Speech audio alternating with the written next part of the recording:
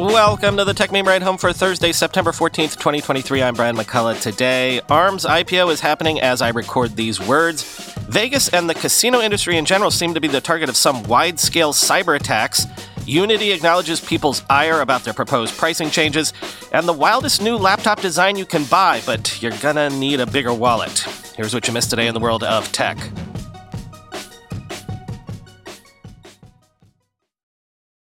ARM has officially priced its 95.5 million shares at $51 apiece, raising for the company $4.87 billion in what is 2023's largest IPO so far, giving the company a fully diluted valuation of around $54.5 billion. That is, as of this moment, because at the time of writing and recording, shares have not yet opened for trading, so we'll have to see if they get any sort of first-day pop. In the meantime, quoting Axios, ARM is being viewed by bankers as a standalone rather than as reflective of current IPO market trends or predictive of future ones. That said, it comes ahead of two highly anticipated offerings next week for grocery delivery company Instacart and marketing SaaS company Klaviyo. NVIDIA in late 2020 agreed to buy ARM for $40 billion in what would have been the semiconductor sector's largest ever merger, but it killed the deal in early 2022 because of regulatory opposition. ARM is going public in the midst of a semiconductor sales slump, partially caused by declining smartphone sales. Plus, SoftBank has a history of overvaluing assets, particularly those that touch Vision Fund. Chip demand, though, is shifting toward AI applications, and ARM could be viewed as a complementary play to NVIDIA, a former merger partner and current market darling, end quote.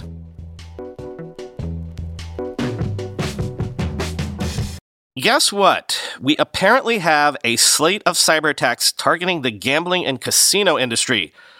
So this is either from the "cause that's where the money is" file, or you could just insert an Ocean's 11 joke here. The website of MGM Resorts is still down over 60 hours after being hit by a cyber attack. Ransomware as a service group AlphaV, aka Black Cat, reportedly took credit for the hack. Quoting Bloomberg, prominent among MGM's stable of 19 U.S. properties are a dozen of the most iconic casino hotels in Las Vegas, including the Bellagio, Mandalay Bay, and the Cosmopolitan. Since the attack was discovered on Sunday evening, it has wreaked havoc on MGM's operations, forcing guests to wait hours to check in and crippling electronic payments, digital key cards, slot machines, ATMs, and paid parking systems. On Tuesday night, VX Underground, a malware research group with nearly 229,000 followers on X, posted that ransomware as a service group AlphaV, also known as Black Cat, claimed responsibility for executing the attack by using social engineering to identify on LinkedIn an MGM employee who worked in IT support. The next step was simply to call the MGM help desk. Astonishingly, the attack took about 10 minutes to execute. MGM is a huge company, but small and medium-sized businesses get hit with ransomware countless times per week, and it doesn't usually make the news, says Alex Hammerstone, Advisory Solutions Director at TrustedSec, an Ohio-based cybersecurity firm. One clue that this was a ransomware attack was the high visibility of the disruption. The fact that everything's down, Hammerstone says. I mean, if you're gonna go in stealthily and steal data and then do something with it, everything wouldn't be down, end quote. AlphaV is an extremely well-known black hat actor in the cybersecurity industry, thought to be responsible for attacks against Reddit and Western Digital, among others. In April 2022, CISA, America's cyber defense agency, issued an alert based on an FBI flash report on AlphaV, noting the criminal group had, quote, compromised at least 60 entities worldwide, end quote.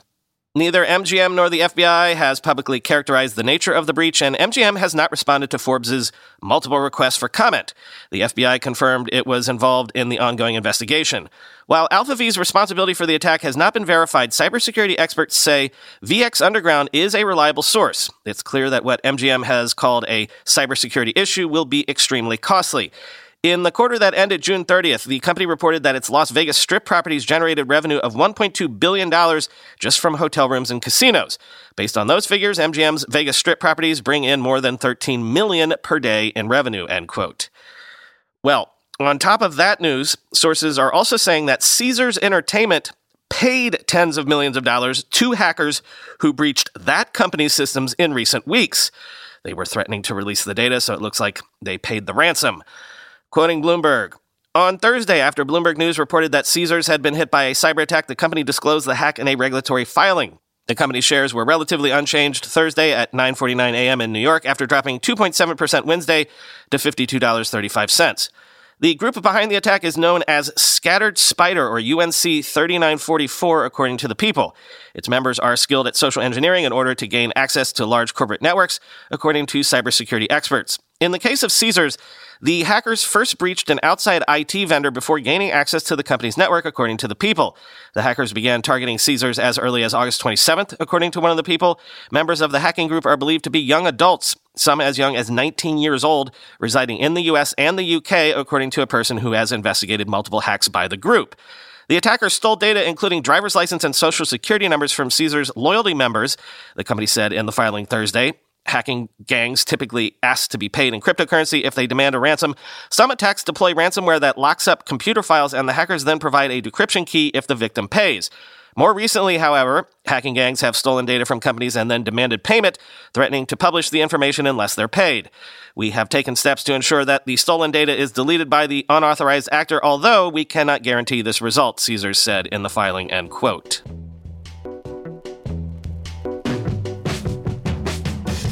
A U.S. judge says FTX can now sell, stake, and hedge its crypto holdings, estimated to be worth more than $3.4 billion, including $1.16 billion in Solana. This is all in aid of repaying their creditors, quoting CoinDesk. An attorney representing the ad hoc committee of FTX customers supported the plan during the hearing, while a lawyer for the unsecured creditors committee said all of the involved parties look to expedite the process. The sooner we can get this process rolling, the better, he said.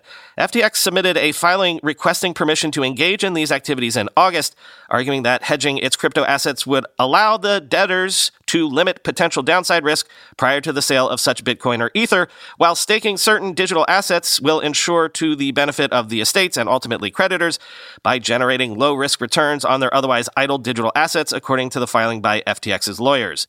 The judge asked questions about whether FTX officials could tell who deposited the assets. FTX's view is that the digital assets we're selling are assets of the debtors, an attorney representing the exchange said. Another lawyer said the assets are in one pool and are, quote, not traceable to the individual customer. FTX revealed earlier this week that it holds $1.16 billion of Solana, approximately 16% of the token's outstanding supply, and about $560 million in Bitcoin. The rest of its holdings consist of lesser-known illiquid tokens, end quote.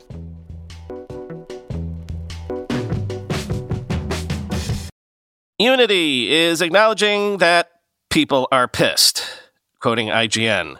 Acknowledging the, quote, confusion and frustration stemming from the proposed runtime fees, Unity sought to clarify questions about how the company defines and counts installs, one of the major sticking points around the new policy.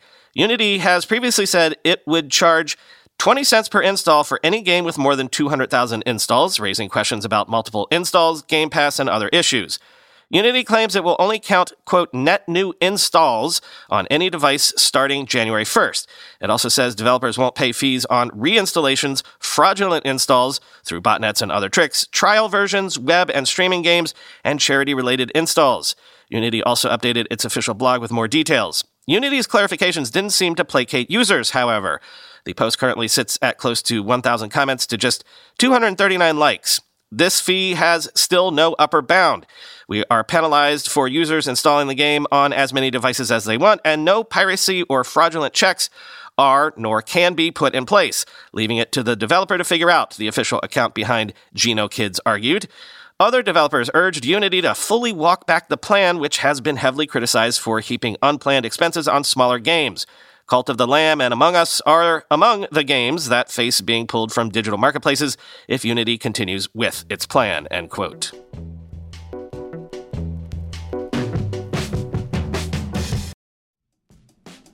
Recently, the world learned the power of artificial intelligence, a technology cybersecurity leaders have been leveraging for years. Now, as AI expands and evolves, those same security leaders are left wondering where humans fit into the next generation of AI-empowered security tools and solutions. Arctic Wolf, the industry leader in managed security operations, seeks to answer this question in their newly published report, The Human-AI Partnership. Access the insights of over 800 cybersecurity decision makers in North America and the United Kingdom to better understand how organizations are weighing the benefits and risks of deploying AI tools. Uncover the biggest obstacles to turning AI and human engineers into a formidable team. Discover why the near-term benefits of large language models are being upended by a crucial flaw in the technology. And learn what the rise of AI tools mean for human practitioners moving forward. Get your copy today at arcticwolf.com/techmeme. That's arcticwolf.com/techmeme. When you go through airport security, there's one line where the TSA agent checks your ID and another line where a machine scans your bag. The same thing happens in enterprise security, but instead of passengers and luggage, it's end users and their devices. These days, most companies are pretty good at the first part of the equation where they check user identity, but user devices can roll right through authentication without getting inspected at all. In fact, 47% of companies allow unmanaged, untrusted devices to access their data. That means an employee can log in from a laptop that's had its firewall turned off and hasn't been updated in 6 months, or worse, that laptop might belong to a bad actor using employee credentials. Kolide finally solves the device trust problem. Kolide ensures that no device can log into your Okta-protected apps unless it passes your security checks. Plus, you can use Kolide on devices without MDM, like your Linux fleet, contractor devices, and every BYOD phone and laptop in your company. Visit kolide.com/ride to watch a demo and see how it works. That's KOLIDE.com/ride. Finally today, I'll cop to it.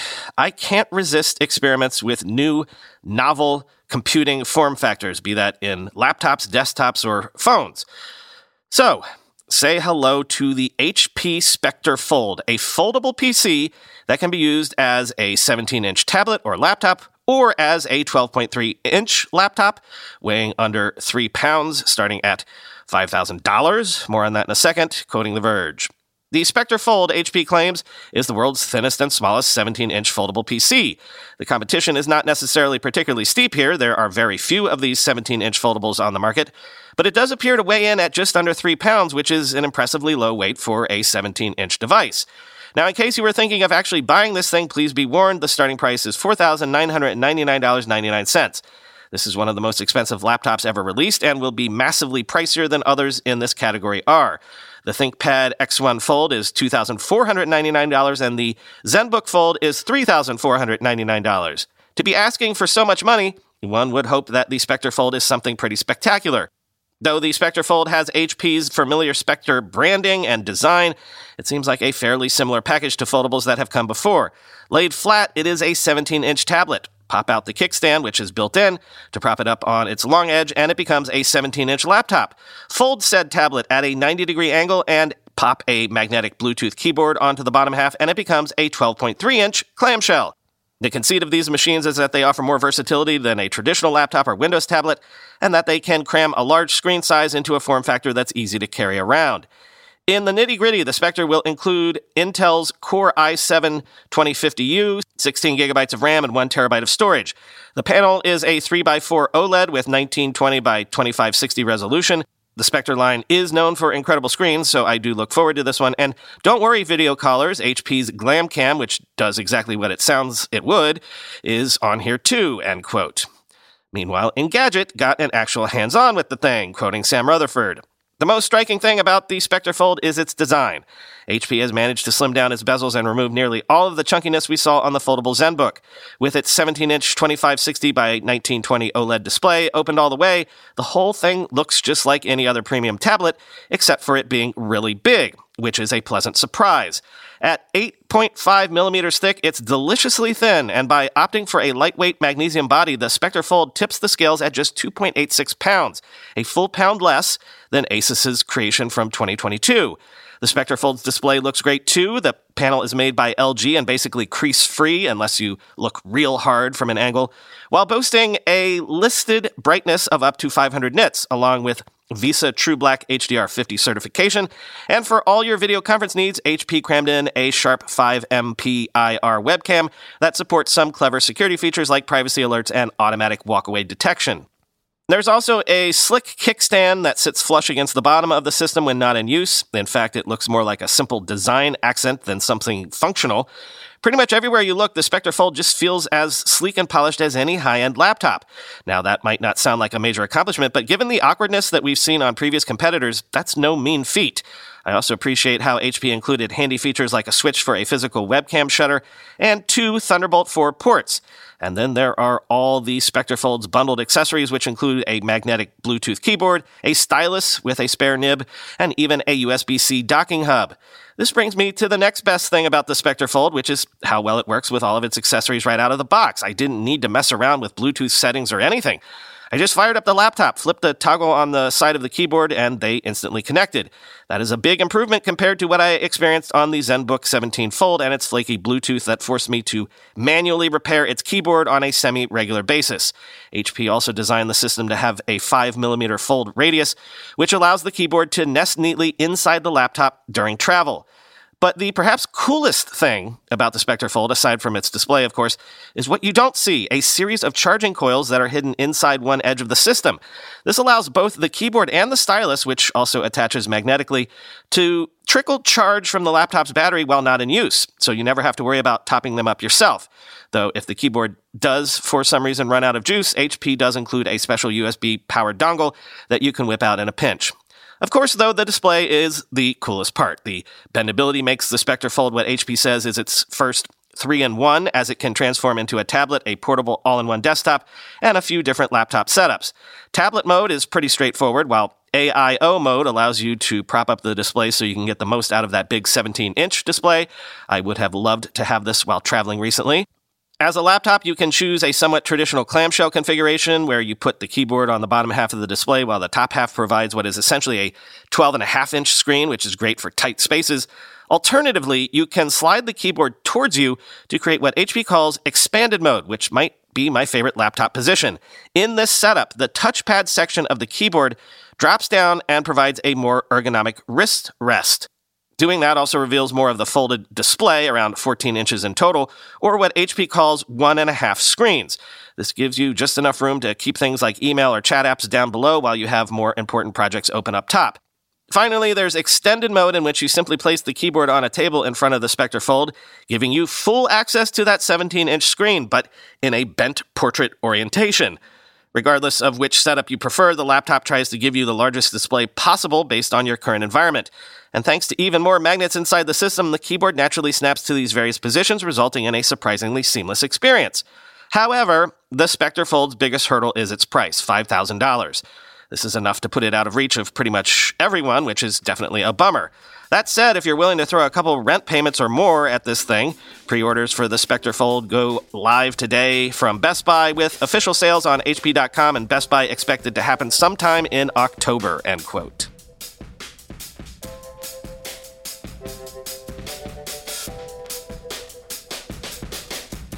All right, update on the AI experiment I've been running.